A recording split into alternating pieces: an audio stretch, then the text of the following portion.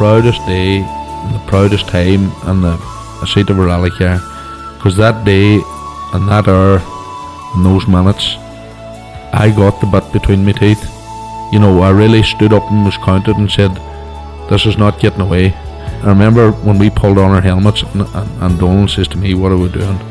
I said, we're going for gold, Barrett. That's all was said. I can still picture that run. That was just the best run ever.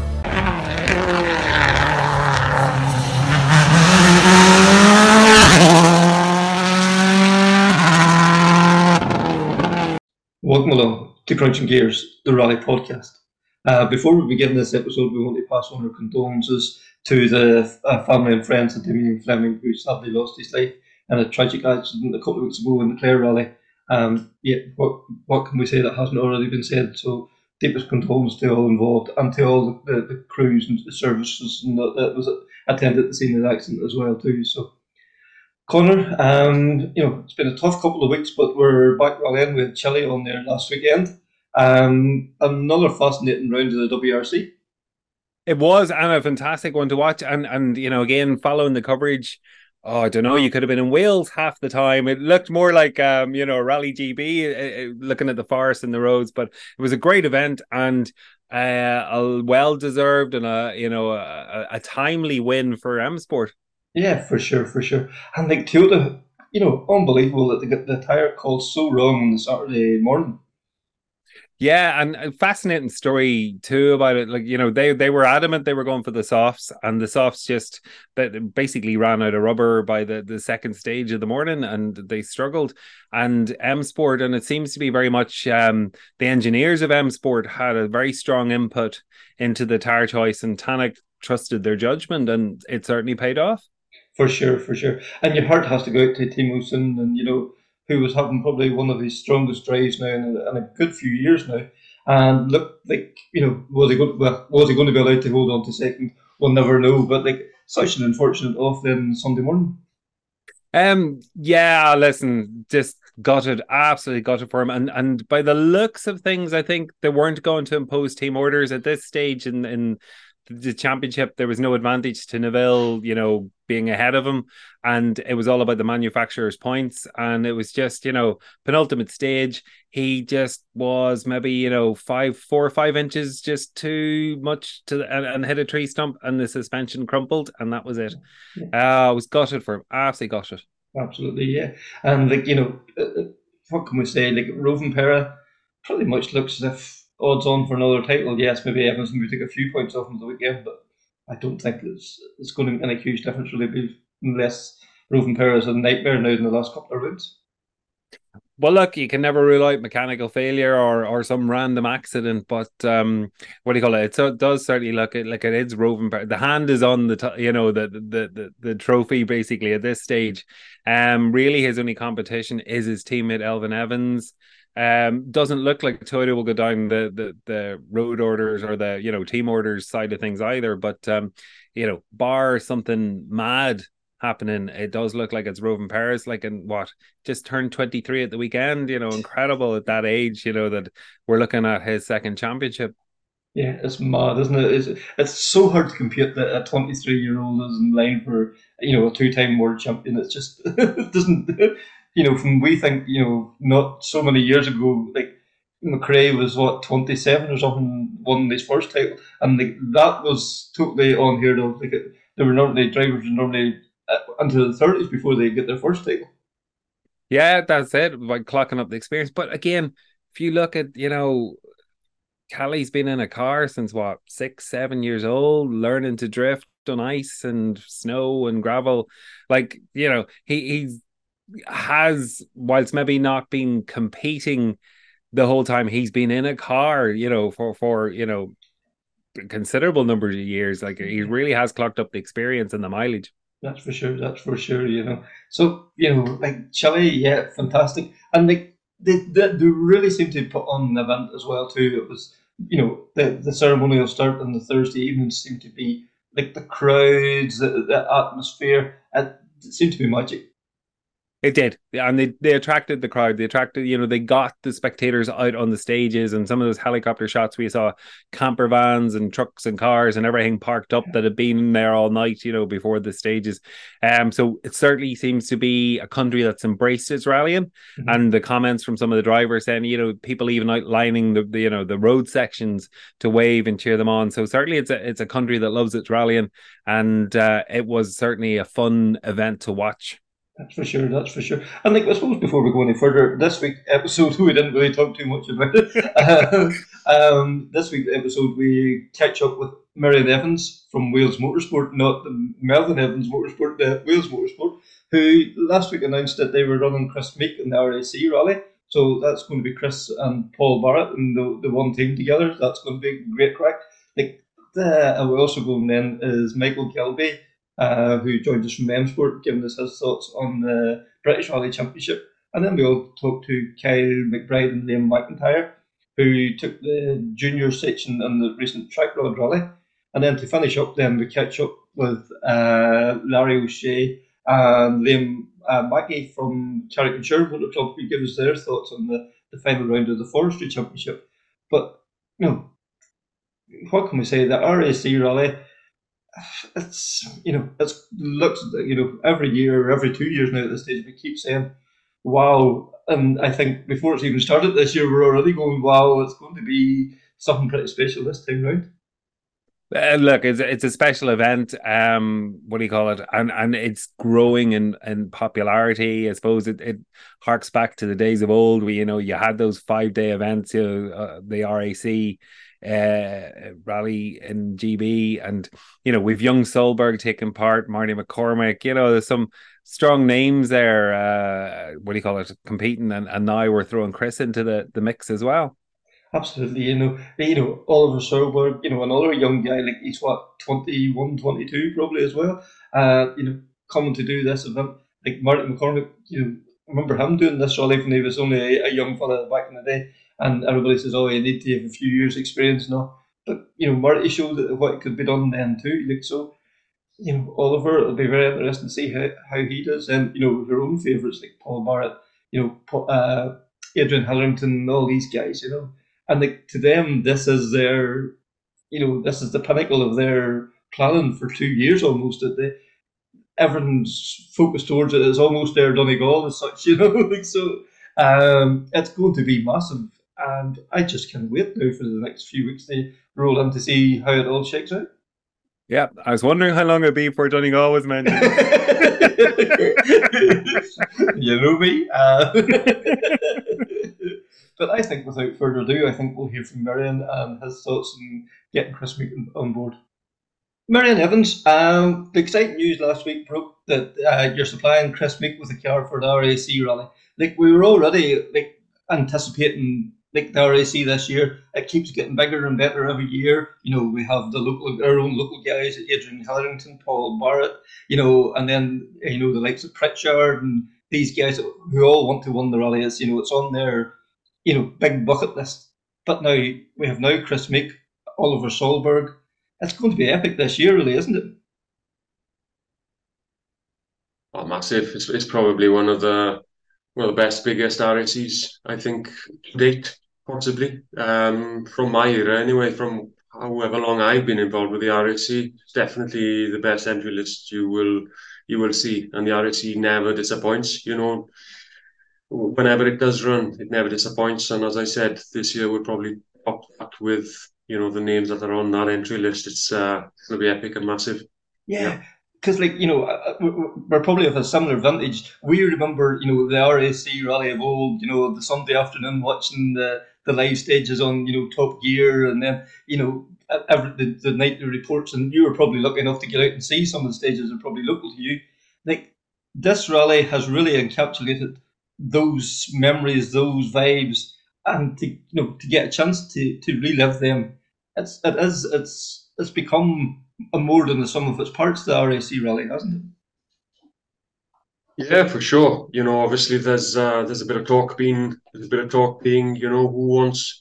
wants a WRC to come back to Britain when you've got the RAC maybe overtaking it. In some ways, it's definitely the RAC is definitely rising. It's going bigger, it's going stronger, and I'm sure it's going to continue to go bigger and stronger again as the years go by. But yeah, definitely this year is going to be one hell of a year for the Roger Albert Clark, that's for sure.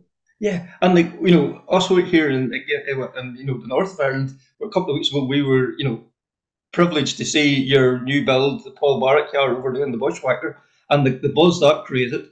And now he's a couple of weeks' time he'll be going to the RAC. He's going to have a new teammate, Chris Meek, and like we know what Chris Meek means to rallying, what he means to motorsport. Like that's going to ratchet up the levels even more again.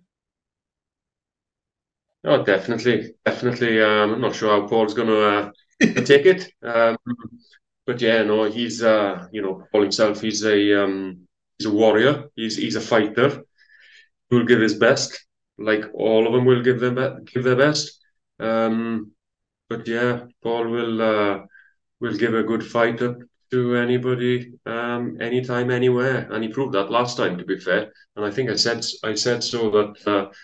Paul comes across the water and he goes fast everywhere. You've got people this side that go quite quick in there, where they know, but Paul goes quick everywhere.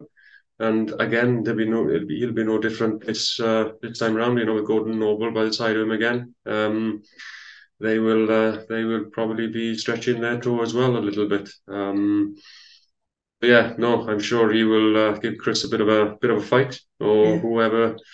It's up to them.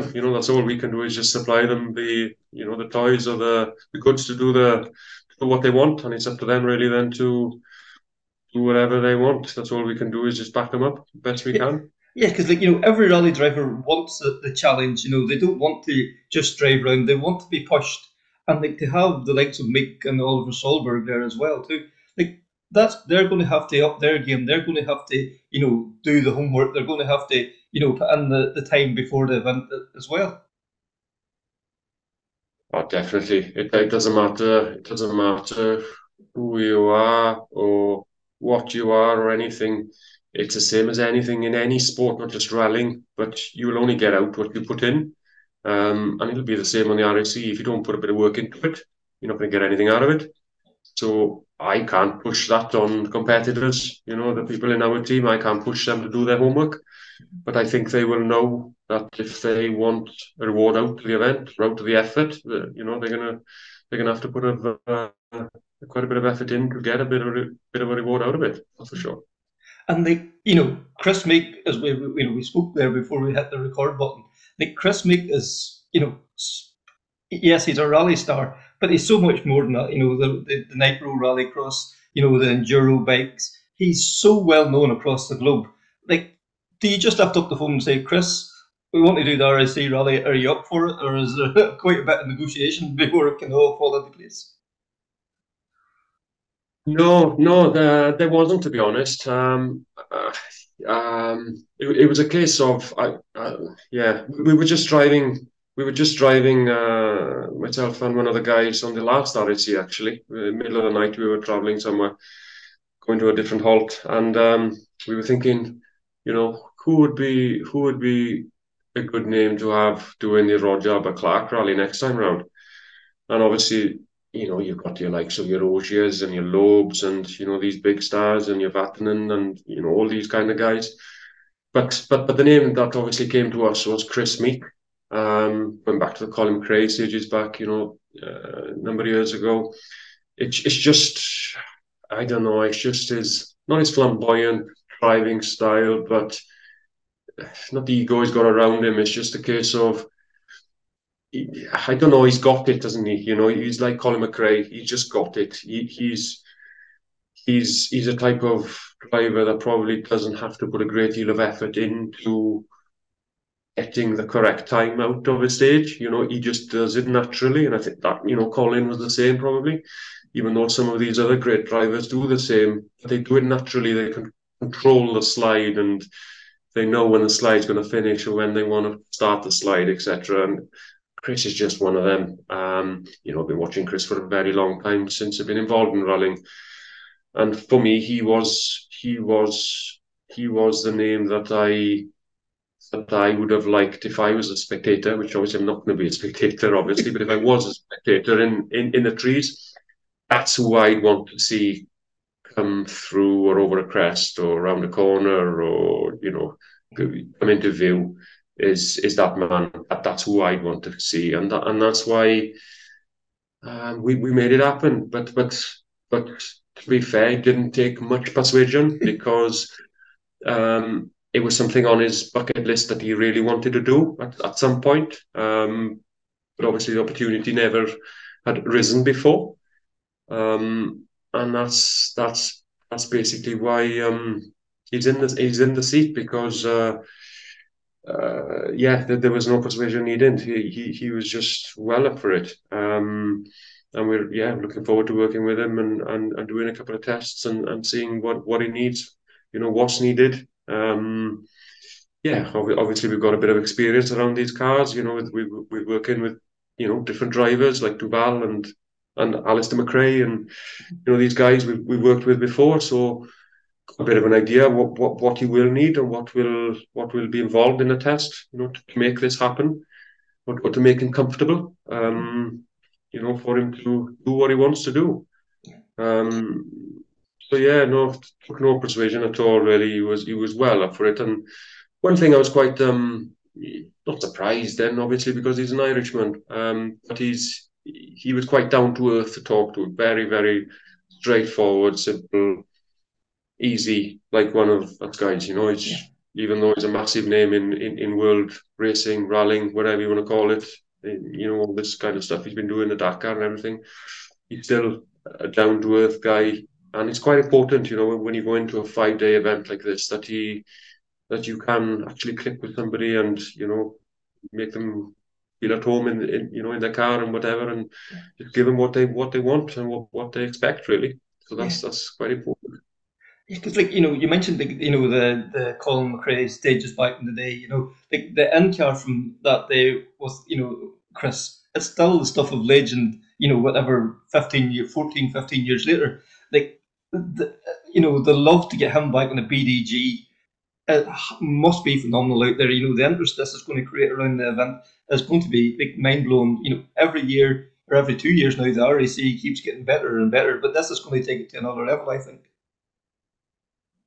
Definitely, I think it's another level. I think this year, the RAC keeps producing excellent events. Every couple of years, and I think this one, well, it is topping already. It is already topping what has been in the past, and I'm sure it will keep on growing.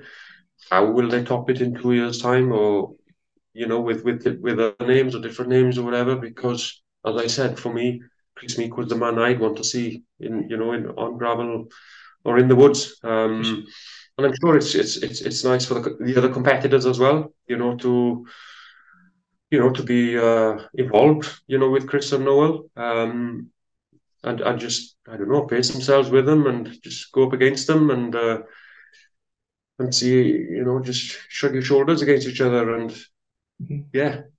what can be any better? I'm sure it'll be a great event come a couple of months' time. Yeah, and we can't forget Noel in this equation as well too. Noel, Tarmac champion this year. 2 years ago in the RAC, him and Ocean were up challenging for the lead, and as well too. So Noel's a very vital part of this team as well.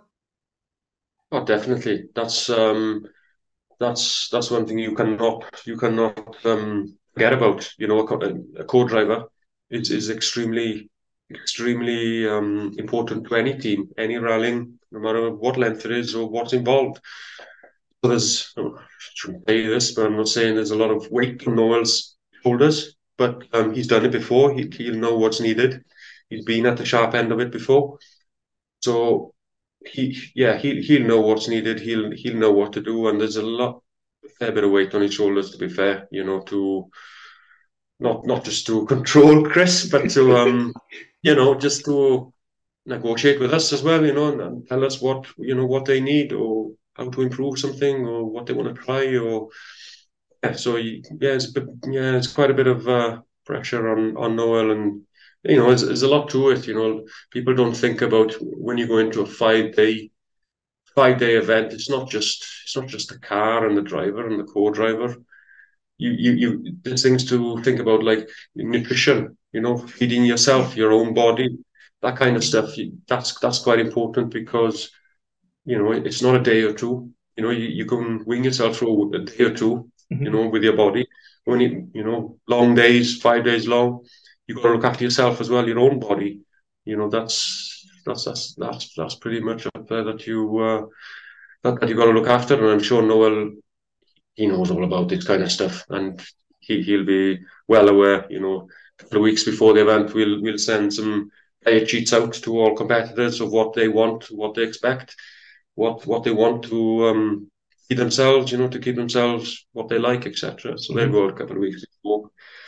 So yeah, I'm sure he'll be fine. He's done it before. He's been at the sharp end, as I said, so I'm sure he'll know exactly what he's doing. For sure. And then, as well as that, like we spoke at the Bushwhacker from your Rover, like a BDG is such a yes, like the local guy can go out and build, his own car. Him and his son and his father can go out and build a car in the shed. It may not be exactly the same spec as the car you're producing, but it's not going to be a million miles away. That's the great thing about the Mark II Escort. It can be anything from like a 1600, like a 2-litre car, a 2.5, historic spec, all the toys and buses on it. The Mark II is endured now for almost 50 years, and it's more popular now than ever. Definitely. Going back a few years ago, we would get involved with a few different cars, but over the last, I don't know, 5, 6, 7, 8 years, we don't bother with any other car bar an historic D5 FIA BDG car. That's all we do. So popular, not just in Wales or the UK, all over the world. That's where our work tends to be, all over. And yeah, it's the most popular car in the world by a long shot. And yeah, things do move on, but I think where we can, I don't know, pride ourselves a little bit is we make the stuff. So anything that's not quite good enough or whatever over the years or whatever, I wouldn't just change it, because that's what a lot of people would do. If something breaks, they'll just change it.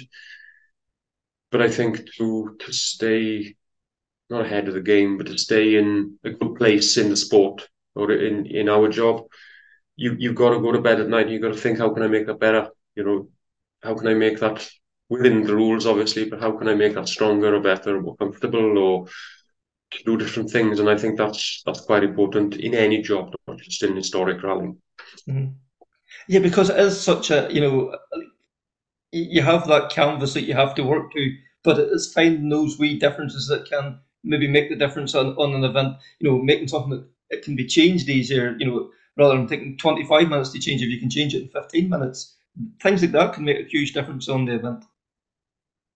Definitely. Just things that we do, like, for instance, on the RAC now, our lamp pod in the front, what we do there is slightly different, or probably is different to any other car. It's because we put obviously 6 lamps in front, but we put all the electrics on that beam. So basically, there's no drainage, because it's important on the RAC that you've got lights. You must be able to see, because there's a lot of night driving. So there's no cable drainage or anything, no voltage drop, because it's all fed through a 16 mil square cable straight from the alternator straight into the lamp beam, and then that's relayed through straight out to the lamp. So there's no car drainage, doesn't drop any light. It's just little things like that, that you learn over the years and you make better. Axles and stuff, you've got your dampers and your damper brackets and your diamond brackets. They can break, they can snap, they can elongate, that sort of stuff. But again, that's because we make our own axles. We upgrade that sort of stuff to make them a little bit stronger. So we've been involved, in New Zealand with big endurance events over there, which is 7 days, over 3,500 kilometers. So we know what endurance events can take out of a car. So you just bring that experience back into things like the RAC, which is probably just as hard on the car, if not harder, because it's not saying it's rougher in the UK, but it's a lot smoother in New Zealand. So you just bring a bit of experience from big long other events into this event to try and make it a pretty straightforward. But I don't know, teaching a bit of wood. Let's hope that we don't get much reliability issues. We tend to be fairly good, with that kind of stuff. We tend to do our work then, obviously, before the event, not on the event. Because we're hard on it now and have been for a number of weeks already. We're hard on preparing these cars and planning this and the other, trying to picture different scenarios, different things that can happen. And you could be on the side of a road with I don't know, gearbox issue or whatever. You need to, you go to bed at night and you think what tools you take underneath a car with you. And but I'm lucky as well, the boys I got round me. I got a few lads which are very, very good. They don't just turn up and just be part of this team. Mm-hmm. They take a passion in what they do as well, and they could be working for a WRC team any day, absolutely no problem. Probably better than most of them, and it's quite important. So that, as I said, they take a passion into different things, and they throw some ideas, at me. And we just work it out together, really. Looking forward to it. Let's see what I'm taking from this is more than a job to you. This is a passion. This is life to you. Like you want the best for your competitors, your team. It means probably say if Paul or Chris have a good result or won the rally, that will mean as much to you as you doing it yourself. Probably more. I'd probably feel prouder if one of the guys out of our team win the rally than if I did won it myself. Not saying I could anyway, but I'm probably, the reason I'd probably be prouder is because it's because it's a job, and it's been a job for a quarter of a century. I've been doing this job for nearly 25 years. These cars full time. So then it's like a, I don't know, like a knot on the bow, if you like, or a cherry on the cake that you've accomplished what you've worked for the last 25 years. So yeah, I don't know. Yeah, I'd be pretty proud if we could manage to do something. But obviously, every other team are thinking the same as well. So. Yeah, looking forward now to following the RAC, and certainly I have to make the time one of these years and get over to follow it properly.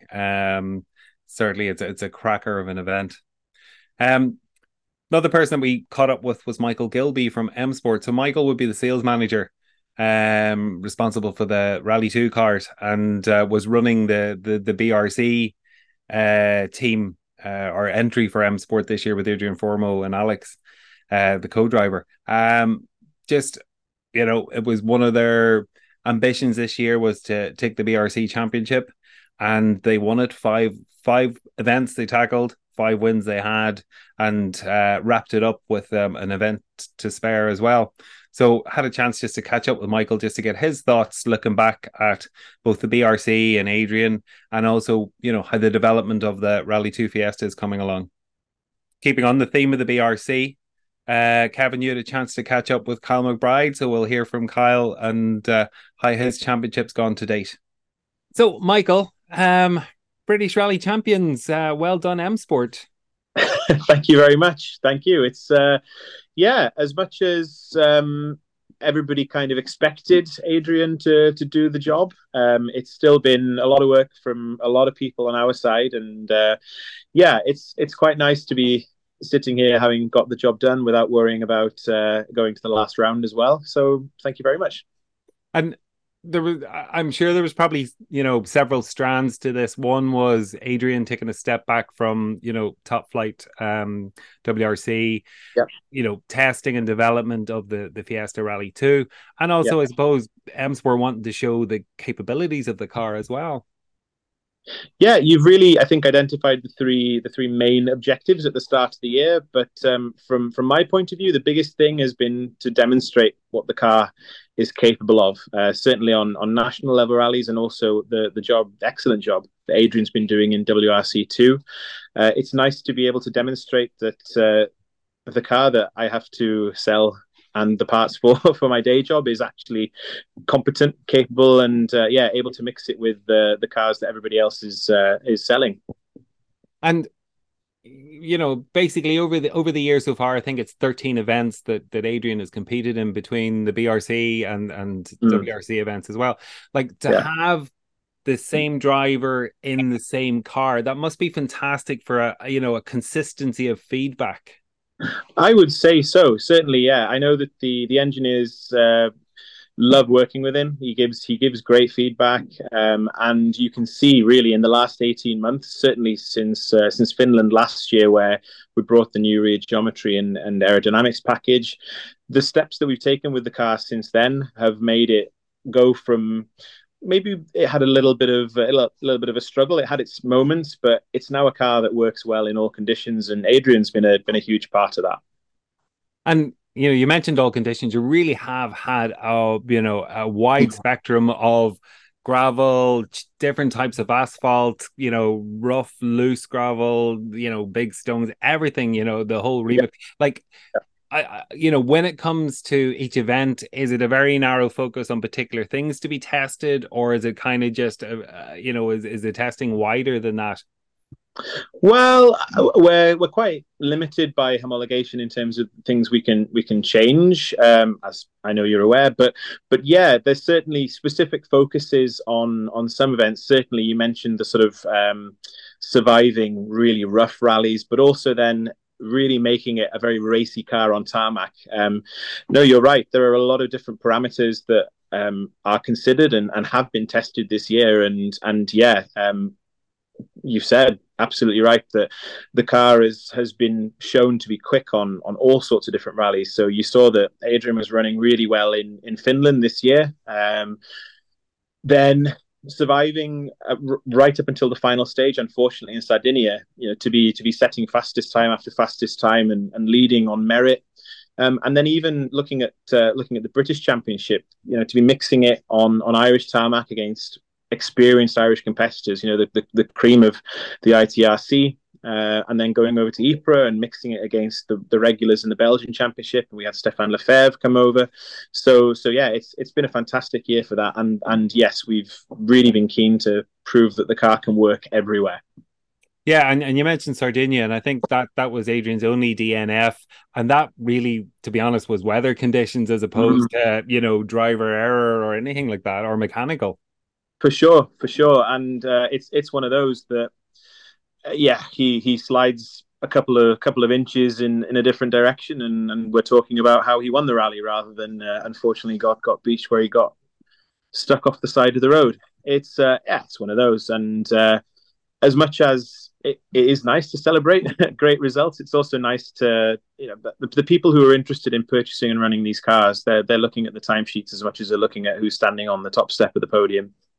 And you mentioned Ypres and Ulster, and I suppose with those two events, it did bring local competitors with local knowledge. I suppose that ups the ante for both the team and Adrian with, around, the competition and wanting to win and beat the locals. That's for sure, and that's no disrespect to any other event in the championship, but to go to, and that's something I think that is this year's calendar. It's the real strength of it is to go to those events. And I know some people say, well, it's not on the mainland, or I don't know. I know that the championship has a lot of people knocking it, but yeah, for sure, something this year that was attractive to us when we were looking at what sort of program we were going to do with the car and maybe with Adrian, is the idea that we'll register for the British Championship. There's a couple of rallies that we need to go and really target to get good results on, because that will be beneficial in terms of sales and demonstrating the car. But yeah, fantastic to go and do those rallies just as an experience. Never mind actually how we performed on those rallies as well. And just out of my own curiosity, when you go to the likes of Ypres, because it's a potential WRC contender, could come back into the championship again. Is there anything specific you're looking at then in the car for, with the WRC in mind, or is it still that focused really on Rally 2 and Rally 2 sales? It's really in terms of for sure, if Ypres were to come back into the WRC in the next year or two, then it's something that we could go to that rally with that little bit of extra knowledge. But really, it's about getting the result on the rally to promote the car, but also to help us understand what makes the car perform in conditions like those, which will benefit our other customers. We've been sharing any customer that has been doing the rallies alongside us, or that's been going to the same events we've been going to. They've got access to the setup sheets. They can talk to our engineers on event. We're there to make sure that everybody can hopefully unlock the performance of the car, and that's as important as the result that we've gone there to get. And looking at the WRC Championship, you had 5 wins out of 5 events, which was fantastic. And again, had to skip an event due to a clash with Adrian's WRC commitments, etc. So, was there a fear that you might struggle with commitment wise to get the championship signed, sealed, delivered, or were you quite confident that it was all doable? It's one of those where you hope that everything will go to plan, and thankfully, touch wood, this year has gone completely to plan. Don't even know why I'm saying touch wood. We don't have to do another rally. No, for sure, you hope that everything will go to plan, and you realize that you are leaving yourself in a bit of a difficult situation if for any reason, some act of God, something goes wrong. But we were quietly confident that Adrian knew what he was doing to get the job done. Adrian and Alex, both of them. We had a pretty experienced sort of engineering team, and we've had everybody that's come on events has been absolutely spot on, really. There's not been a weak link, but either in Devonby or on the events. So, I think we were quietly confident that we wouldn't need to worry too much. But of course, with the Cambrian being double points, it was always a consideration that we might be leaving ourselves kind of at the mercy of what happened while we weren't there in Llandudno at the end of this month. But as I say, thankfully, everything's come together quite nicely. And the development work that you were doing throughout the year, what areas were you focused on, and what can we expect to see, going into 24? As I've probably already said, the primary thing is understanding and making the car work in different conditions, and as you identified yourself. But also, yes, in the background, we've got a little bit of something that we're hoping to get homologated in the next week or so. We've got a trip to France, Switzerland quite soon. When hopefully that'll all be signed off, and then we can talk about it a little bit more openly. But it's been really about unlocking the potential that we know is in the car. It's been there since the word go, and so people may argue that it should have been more accessible more quickly, but we've got some people that have been working very, very hard to make this happen, and I hope that going into next year we've got a package that's going to be capable of winning any rally anywhere. So that's been the focus. I know in Ypres we did a little bit of development testing. We've done little bits and pieces elsewhere. To be honest, the majority of the testing, though, I know we did 2 days in near Cork. I think that was March or April. And that's really, again, the focus all along has been about making sure that the car works for people who are using it out in the field. Our customers, I think we're up to build number 119 now. So it's still a lot of cars and a lot of customers that we need to make sure have got the best tool available to them. That's been the focus. And with an eye on next year, and the likes of the Toyota Yaris coming into the into the Rally 2 side of things, how do you kind of from an M Sport perspective, how are you viewing the competition or keeping up with what the competition's doing?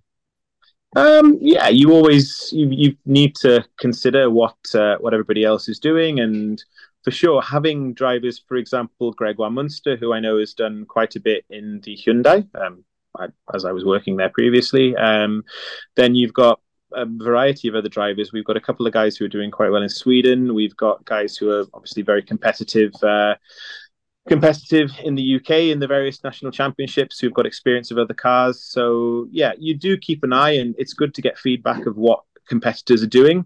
But at the same time, I think sometimes you can make mistakes if you're focusing too much on what everybody else is doing rather than focusing on just extracting the maximum from your machinery and your people. And really, this is what the goal has been this year, is getting the most out of this car. I know I sound like a broken record, but yeah, that's the most honest way of saying it. It's interesting to see the new testing videos of the Toyota. Obviously, the Skoda has been very strong since that's come to market at this end of last year. But obviously, with homologation being as it is, even if we did see something on a competitor's car that we thought, oh, that's an interesting concept, for sure, we can look at it maybe when we're designing the next car. But in terms of getting the most out of this car, we've really got to, and we have been focusing on upping our own game and getting the most out of what we've got, rather than getting our eye caught by something shiny on a on a new car with a test livery on it. And Michael, one thing I've always been curious from, with the car development and testing and all that, the co-driver, Alex in this case, Adrian's co-driver, is there a role for, other than doing safety notes and all the rest, is there a role for the co-driver in this? Is there feedback sought from the co-driver? Oh, well, otherwise we'd have to put some ballast in the car, wouldn't we? So, it's you need to make sure the car's balanced properly. No, I'm being unfair. And obviously, as a sometime co-driver myself, I would never say that. No, for sure. I think some co-drivers are better or less good at understanding the technical side of how cars work, but certainly there's sometimes a little bit of insight from them as to what they feel the car is doing, especially if there's some quite, I don't want to say dramatic changes, but if they're trying something quite different, then yeah, they may be feeling the car behaving in a different way that perhaps the driver may not be quite so aware of. I wouldn't say that's the case with Adrian. I know Adrian is fantastic at that, but it's even down to just keeping an eye on keeping an eye on times for sure. You've got the stopwatch in the car, but there's even little things, and it's especially necessary with R5 Rally 2 class cars, which is just how the cockpit is to work in. See things like seating position, sort of space, storage, visibility, temperature, all little things that maybe, I don't know, if you didn't have somebody that was really thinking about it in the car, maybe it wouldn't get picked up on. But certainly having a competitor, an experienced and regular international competitor in the car, especially with a new car, you can pick up on things that, in terms of ergonomics, in terms of what it's just like to work in it, that are really, really useful, and that I know customers appreciate, down to things like having a second screen that they can keep an eye on, road timing on, or things like that, or alarms, stowage space, where to put the helmets between stages. I know that some people are used to putting them over their shoulders, but I know in ours, and I think in the Volkswagen as well, you've got a net underneath the dashboard where you can stow helmets. Little things, but it's little touches like that that can really differentiate a car from its competitors. Hey, no, as I say, it's just something I've always been curious about. So kind of good to know, there is that input.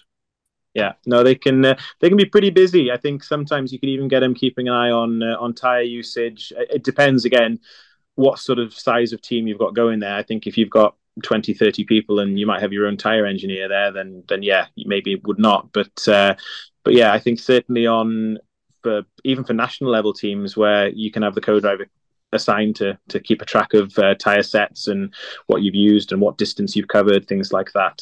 Yeah, they can be pretty busy. And you mentioned team there, Michael. You don't just win a BRC championship, with one or two people. No, that's for sure.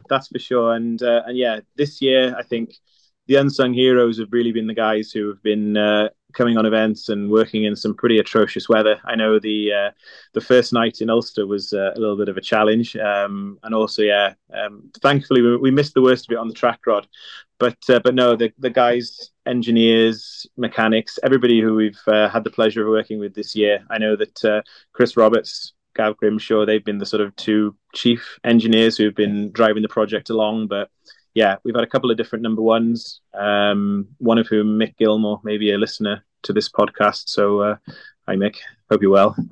Looking after a Citroen now, unfortunately, but there you go. Nobody's perfect. It's been, for me, I know that as a coordinator, sometimes it can be a bit of a challenge, but this year has been really straightforward. Everybody's made my life pretty easy. So I don't really deserve very much in terms of credit for this. It's been everybody else's effort. Yeah, Kevin, thanks for having us on there. For sure, it's a different experience. Not often you get to kind of experience something like that. Obviously, you're under no pressure to whenever there's nobody else there. But you nearly have more pressure because it makes it a little bit difficult knowing that you can't afford to make a mistake. And when you're not in a race, it's very hard to pace yourself and get into a good fast flowing rhythm. But no, it's an interesting weekend, and it's good to experience that, like, for further down the line. Even like if you're going into if you're like racing down the line and you're ahead, if you're in a big lead, like, it's good to try and manage the lead. But no, we're happy enough, so we're.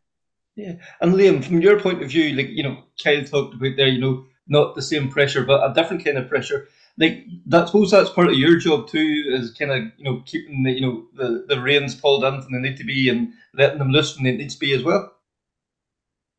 Well, that's the thing. Yeah, well, really, the goal was just to get a finish. But you wanted to enjoy the rally and attack the stages the best you could. But you just had to be there, so you just had to find that fine line and not go over it. Like. Mm-hmm. And some of the stages that you were competing on, like Dalby and things like that, famous names, there's almost like nearly every corner that's claimed a victim at some point, like Michael's Bend and all these kind of things. Like, it must be awesome to be driving down them stages there, Liam, as well. Dalby was a great experience, especially to get it in the dark the first night and then in the light the next day. So many junctions and those little islands on it did provide its own challenges, but it was very enjoyable. Mm-hmm. And Kyle, from your point of view, like, this is the stages that that has made heroes. To get for you to go down them at such a young age, it must be a real privilege. Oh, for sure, it's some experience. Getting to drive on some of the probably the best stages in the UK and Ireland. Especially the Friday night stage was very interesting. I did the Albi stage on the night. It was my first ever gravel stage, so it was very interesting. But no, it was some experience for sure. Yeah, and we had the bushwhacker there like a couple of weeks ago in the dark and all too, and it's a completely different, surreal experience from Forestry Rally in the daytime. There's no furniture at the side of the road to kind of put markers on either, compared to going down a road at night.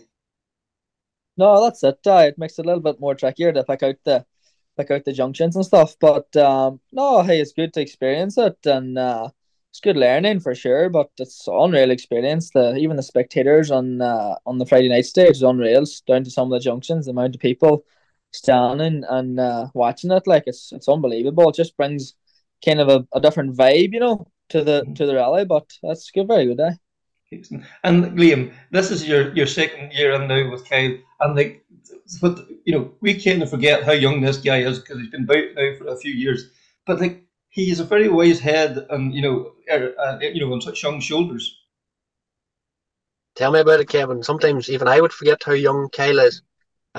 He's like a guy that's been around a lot longer than he has. He's very, very on the ball with things and always thinking, and nothing phases him, to be honest.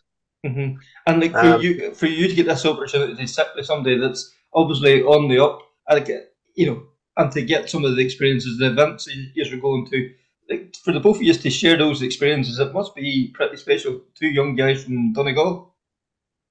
Absolutely, Kevin. Like, even I find myself learning on some of these events, and picking things up from other navigators, because like last weekend there, you're running high on the road beside the likes of Dan Barrett and guys like that there that you can pick tips up from. Like, it's great. Mm-hmm. And like that has to be like beneficial. You'll use them every time you get in the car. You'll bring them home with you. That somebody else will pick up from you. And like that's the great things about rallying. You're always learning. Well, we're always learning in this sport, as you know. But yeah, it's been very enjoyable, and it's took us to a lot of new places this year, and to experience new towns and new atmospheres. It's been very good, Kevin. Yeah. Yeah, and like to get to the chance to compete in Belgium and in Rally Cardigan. Like Belgium was around the WRC a couple of years ago. Cardigan looks as if it's going to be in the ERC next year. Like this is like it must be pinch yourself moments at some point. That you're sitting on the start line of some events. It can be, yeah. And when you're doing the recce, you start to recognise places, and I'm like, I've seen this on TV.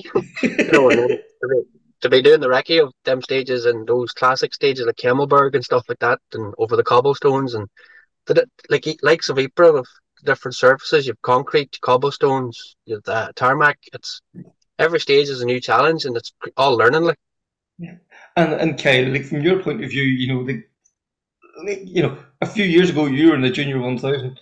Suddenly you're competing on stages that were around the WRC and likely to be ERC. Do you find yourself going, how did this happen so quickly? Yeah, for sure. Sometimes you have to sit back and just look at it, But no, as you say, a few years ago we're doing the J1000s, and then before you know it, we're doing some of the very most iconic stages in the country. Like, so, yeah, some of the stages is unreal, to be fair. And it's sometimes you just have to sit back and just pinch yourself, as you say. It's just unreal. And then like we seen like a few weeks ago, Will Crichton and Liam Regan claiming the JWRC title, and like this is a guy that come up from the Junior 1000 in Northern Ireland and all, and it shows the pathways there. That must give you great heart to see, and having the Motorsport Ireland Rally Academy backing you, that they showed that this is possible. Oh, for sure, yeah, 100%. Yeah, fair play to William and Liam getting it. It's an unreal achievement, but it just shows you what the work that the academy is putting in, and yeah, it's great to see an academy member take that title, and yeah, there's probably going to be plenty more of them for sure. It's looking good. Yeah, because we're looking from the outside seeing what the work you guys are putting in the academy, and to be in the middle of that, they're getting this advice and the tips that these guys are giving you that are allowing you to develop not just as a rally driver but as a person. Like it must be fantastic to be part of all that there. Oh, it's a fantastic opportunity, Kevin.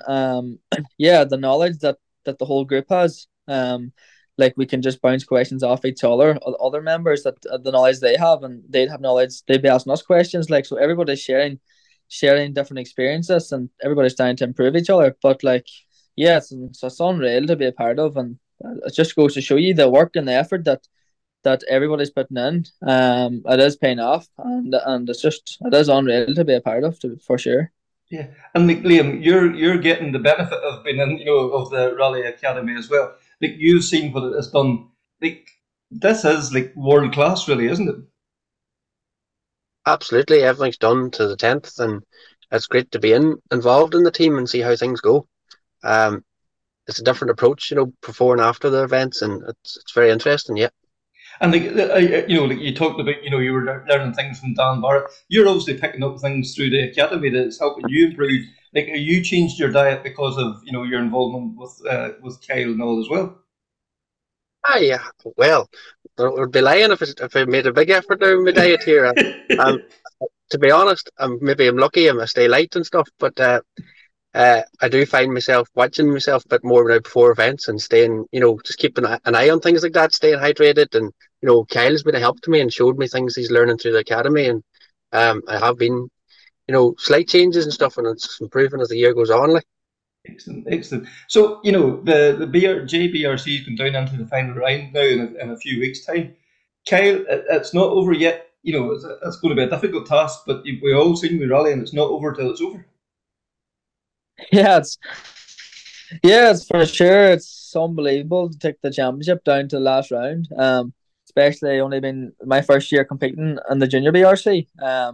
The start of the year, I'd never expect to be this far in, but no, it's going to be interesting. It's going down to last round, and yes, it's going to be a big challenge. But no, it's definitely not over till it's over, as you said, we've seen like so. Yeah. And like Liam, from your point of view, like, will there be a different approach to the last round of the championship, or is it more of the same? I think it'll be business as usual. We have a job to do, and hopefully, it's going to be a challenge whatever way it goes. But we have to be there in the evening time and see how it pans out. Mm-hmm. And like as Kyle said, it's his first year, at this level, and you've seen from the inside the car how much he has developed over the year. Like, this guy is destined for great things, isn't he? I believe so, Kevin. I even realised between each event there's been an improvement in Kyle driving and his form and the setup of the car. The car is getting better each event, and Kyle's driving's improving each event. And it's strange to notice the differences each. Sometimes some drivers you wouldn't notice between events, but you notice Kyle moving on each event. It's getting forward and forward. As each rally goes, like everything's been moving forward since I've been on. Well, I don't mean since I've been on, but from that in the time span, everything's been going forward. Like, yeah, and Kyle, like Liam mentioned there, the continual improvement. Do you push yourself to improve every event? Do you analyse how you done the last event? What can I do to change? What can I do to improve all the time? Yeah, it's a continuing. You're always trying to better yourself. I think you always have to learn after an event on what went well, what didn't go well, and what you changed going into the next event. So yeah, with that approach, if you do that to every event, you're going to continue learning and developing in some way, shape, or form. But no, you have to. It's a very tricky sport, and there's a lot of things to learn, and yeah, you never know it all, so you just have to keep learning and keep taking it in, and it's a class sport, but you just have to keep on pushing. Yeah, because remember talking to John Coyne earlier in the year, and he says about seeing OJ on the flight to Mexico, going through his DVD, and he was putting in the effort. Even one of the best rally drivers in the world ever, that still wasn't sitting back and enjoying the putting his feet up in the flight. He was putting in the work. Adrian Fermot was here at the Ulster a couple of months ago. He come and done his day's testing, methodically went through every detail of the car. You always pushing. Yeah, well, you have to be. Like, you just have to keep putting in maximum effort. Because the preparation, I think the main work is the preparation. Like, the day of the rally is the handy day. Like, you just jump in and you drive to what you prepared yourself to drive to. Mm-hmm. And obviously you have to prepare yourself that you're really confident on everything, that your nutrition's right, your notes is right, and your car is right, and you're happy with everything. So yeah, if you're going with a positive mindset that everything's good and you've put really good preparation into the event, yeah, you just have to sit in and drive to your notes then.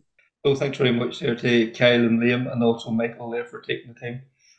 Also this weekend we have Carrick-on-Suir, the final round of the Irish Forestry Championship, the Wally Lochman stages. The overall titles are already secured by Ryan Caldwell and Arthur Cairns, who are going to support the event, which is great to see as well. But there's a good few of the class battles to be sorted out, and the prestige of winning that battle as well there too. So I get a chance to speak to Larry O'Shea and Liam Mackey, and they give us the where, what, and when kind of thing before the weekend. So over to the two boys. Going to be another very exciting event, and I would say everyone's looking forward to the event now at this stage. Oh yeah, without a shadow of a doubt, sure. This is the final week now, and they're all into the event. A lot of work, as everybody knows, goes into these forestry events. Myself and the COC were out there the weekend, and now just finalising a few bits and pieces on stages. And I have to say we're in excellent condition. The Willie Lukeman Forestry is probably one of the few forests left running in the Republic of Ireland where we have traditional forest stages, and I have to say they are in top class condition despite all the wet weather we've had, and there's ongoing works just to improve, have it as good as possible for the event coming up Sunday. Yeah, Carrick-on-Suir Motor Club has always been renowned for running fantastic events, and the Forestry is always put on is second to none. Its reputation goes way, before it's So the competitors this weekend been for a real treat, no doubt. Oh yeah, the competitors that come to the event this weekend are in for a real treat with the stages that were run this year. We ran them a number of years ago, and we went back this time just to shake it up a little bit and not have competitors getting too familiar with the terrain that we're operating in. So yeah, I'd be very confident any competitor who finishes this rally, he won't have to worry about going on the diet because he'll be able to lose plenty of weight on the stage. And Larry, the last two rounds, yes, there's been a lot of guys using, in the north have used the bigger restrictor and one thing and another. But if they want to come out to play, put on the smaller restrictor, fantastic stages, great competition. We've seen how good the competition has been in the Forestry this year. This is your last chance to get the gravel boots dirty this year. Yeah, well, as Liam said there, we run a very, I'd say, different to what the modern Forestry Rally is. A lot of roads into wind turbines and stuff like that. So it's tighter, it's trickier, but it's definitely a good opportunity for a lad who wants to test themselves towards the back end of the year. Yeah, and as I say, we've seen how good and how competitive the Forestry is getting, and the amount of really good top class machinery. I really do think this could be the springboard into a fantastic championship next year. So we encourage all competitors to get the name down the entry list and get the last run out now before they have to put the covers on it for the winter. Well, with the way things are and how competitive things are at the minute, you can't afford to be behind, and missing around. It's like being out with an injury or missing matches. You're just off the pace, then you're off the bile. Every event you can do, if you want to be on the pace, you have to be doing it. That's for sure. And as you say, you can't afford to miss, because if you're missing out in seat time, you're missing out that everybody else is doing it. Yeah, no, absolutely. You just fall behind so quick because the pace of it is just savage, and you see all the young lads coming through, whether they're in R5 cars or Rally 4 cars, it doesn't matter. The pace is just phenomenal, so you have to be out there and be active to keep up. Yeah, and yes, the overall title may be decided. But there's still so many class awards up for grabs, and the guys out there, the guys and girls out there competing for their class awards as well. It's got to the stage now that seconds, tenths of seconds separating them too. So there's a lot to be decided come Sunday as well. There's a lot to be decided, and like you said, the overall title has been decided, but there is so much more to play for out there. So we definitely would encourage everyone, if there's anything on the line at all, come down and fight for it. and Liam, where as spectators, where's the service area, where scrutiny and all that going to be taking place? From a spectator's point of view, to the ideal set up for spectators, because scrutiny and services taking place in Sure Shipping in Bellevue, and it's a fabulous facility really, where there's acres and acres of concrete yard, and there's parking, and everything, it's just a fabulous premises for this particular event. We also ran the Ravens Rock ran earlier on in the year, and we had our service down there, and it's absolutely it's a fabulous area to be straight about it. Yeah. But from competitors and the whole lot, because everything, you have your scrutiny, your trailer park, your service area, it's all beside one another. There's no big travelling around or anything like that. One is just straight across from the other. So, and this time of the year, the weather conditions can be not always the best. So to have a good solid base, concrete base below you means a lot too. That you're not rolling about in the muck and all of your fixing the cars and one thing and another. So I'm sure the service crews will be very welcome with that as well.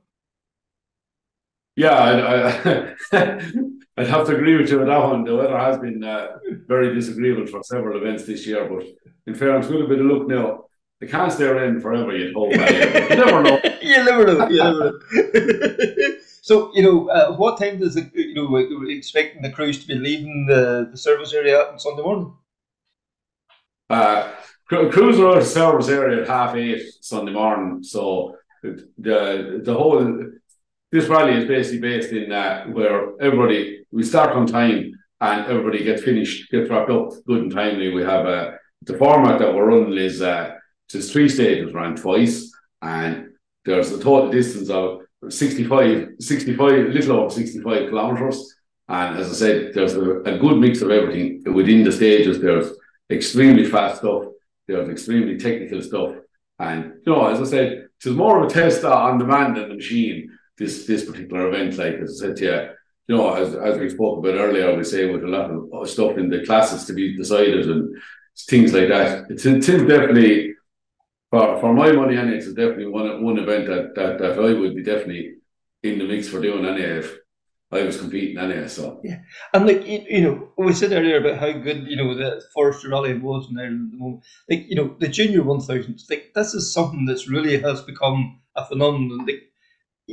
From humble beginnings, now there's 10, 12 competitors doing each event, and those are going to be the stars in the next few years.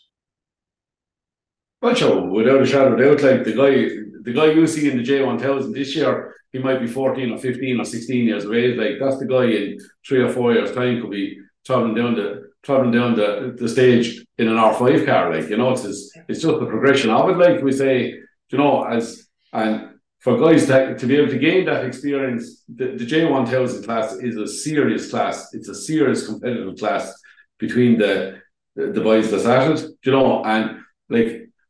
When you do stand back and take a bigger look at it, like the experience that these guys have before they get into, we say, the more expensive cars, like they have a vast amount of experience in comparison to what guys who have went before will have at that age. Again, a guy is turning 17 or 18 years of age, particularly once he turns 18, we'd say, So yeah, I definitely think that class it is a great class, and it's great to see it being so well supported as well.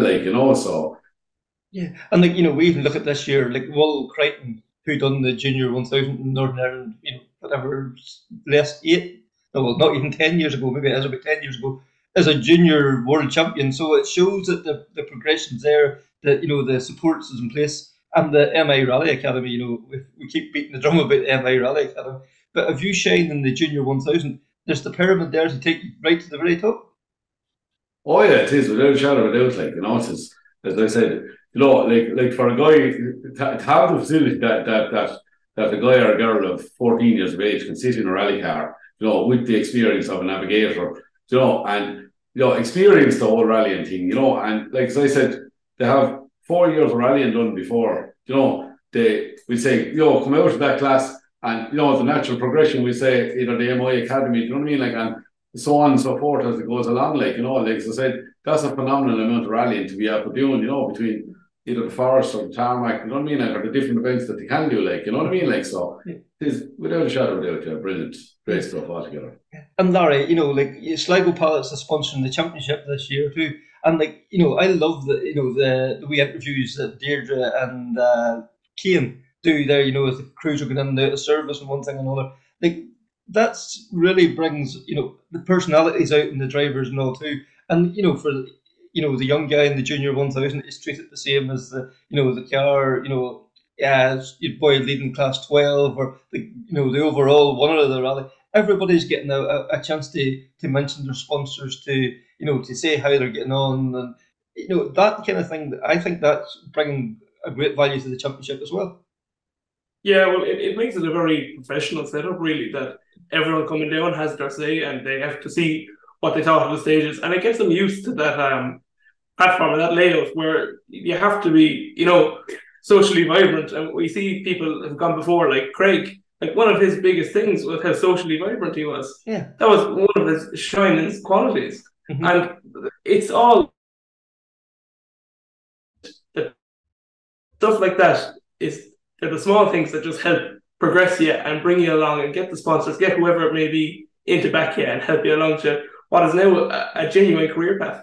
Yes, for sure. That's for sure. And like, you know, your own motor club is no different from every other motor club. You know, it's the sponsors that's making the event happen for yourselves on Sunday as well. I'm sure you want to give a shout out to them as well. Yeah, we have to give a shout out there. We always get great support. The Shoreway Group are a great supporter of the club, James Coleman and Pascal there, Krunching Limestone Quarries. And as well, Endo O'Brien, Shore Shipping, like Liam already said, has given us the use of the yard. And the Rue Glen Hotel. All long-standing partners of the club. We really, I think we're lucky that we are able to do this, where we bring in long-standing partners and aim to set up for life, really. Yeah, and obviously because you're bringing value to the sponsors, you know, they keep returning again and again. So Liam, you're providing good value to the sponsors, and it must be heartening to see them keep coming back every year.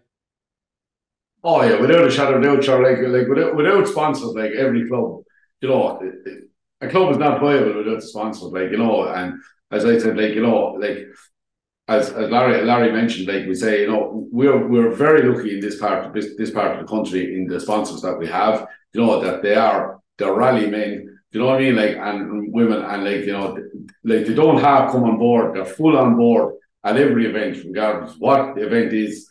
They're full on board. There's never an issue. You know, like the hotel, the Rue Glen, and all that good stuff. You know, like fabulous food. You know, accommodation, all that stuff. Like, you know, and you know, as I said, Shore Shipping are always there for us. Have been there for us down through the years. You know, as I said, like as a facility, like it's world class. Like, you know what I mean? Like you could run a WRC event out of Shore Shipping in the morning, no problem whatsoever. Like, you know, that's the sort of standard it is, like, you know, and have that facility available to you.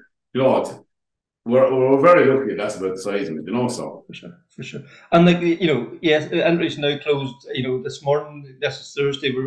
This will be going out on Thursday. So like, you know, we're a top class event and top class entry as always. And like, if people wants to go, you know, and get involved in marshals and anything like that, there, I would say you're always looking for marshals and always looking for people to help out. Yeah, absolutely. Never turn away help. Yeah. But, anyone who wants to get involved, anyone who wants to get involved, I would say that our Facebook page is always a good stop by. Carrick-on-Suir Motor Club, or as the sport of the app, use the code CarrickFR23. You'll find all the information you need there. If you do want to come along and give a bit of support, Chief Marshal's phone numbers, Stage Commander's phone numbers, all that stuff is all there. And like we say, any help we can get, we're always happy to take it. Excellent. And then, just to wrap things up, I suppose, you know, like for the ones that just want to go out and spectate, like, you know, there'll be a programme available, I would say, on the day as well. There'll be a programme available, and it will only be for sale in the service area. So that's Shore Shipping Bellevue Port. But it's just a map and a very brief programme, just something nice and simple.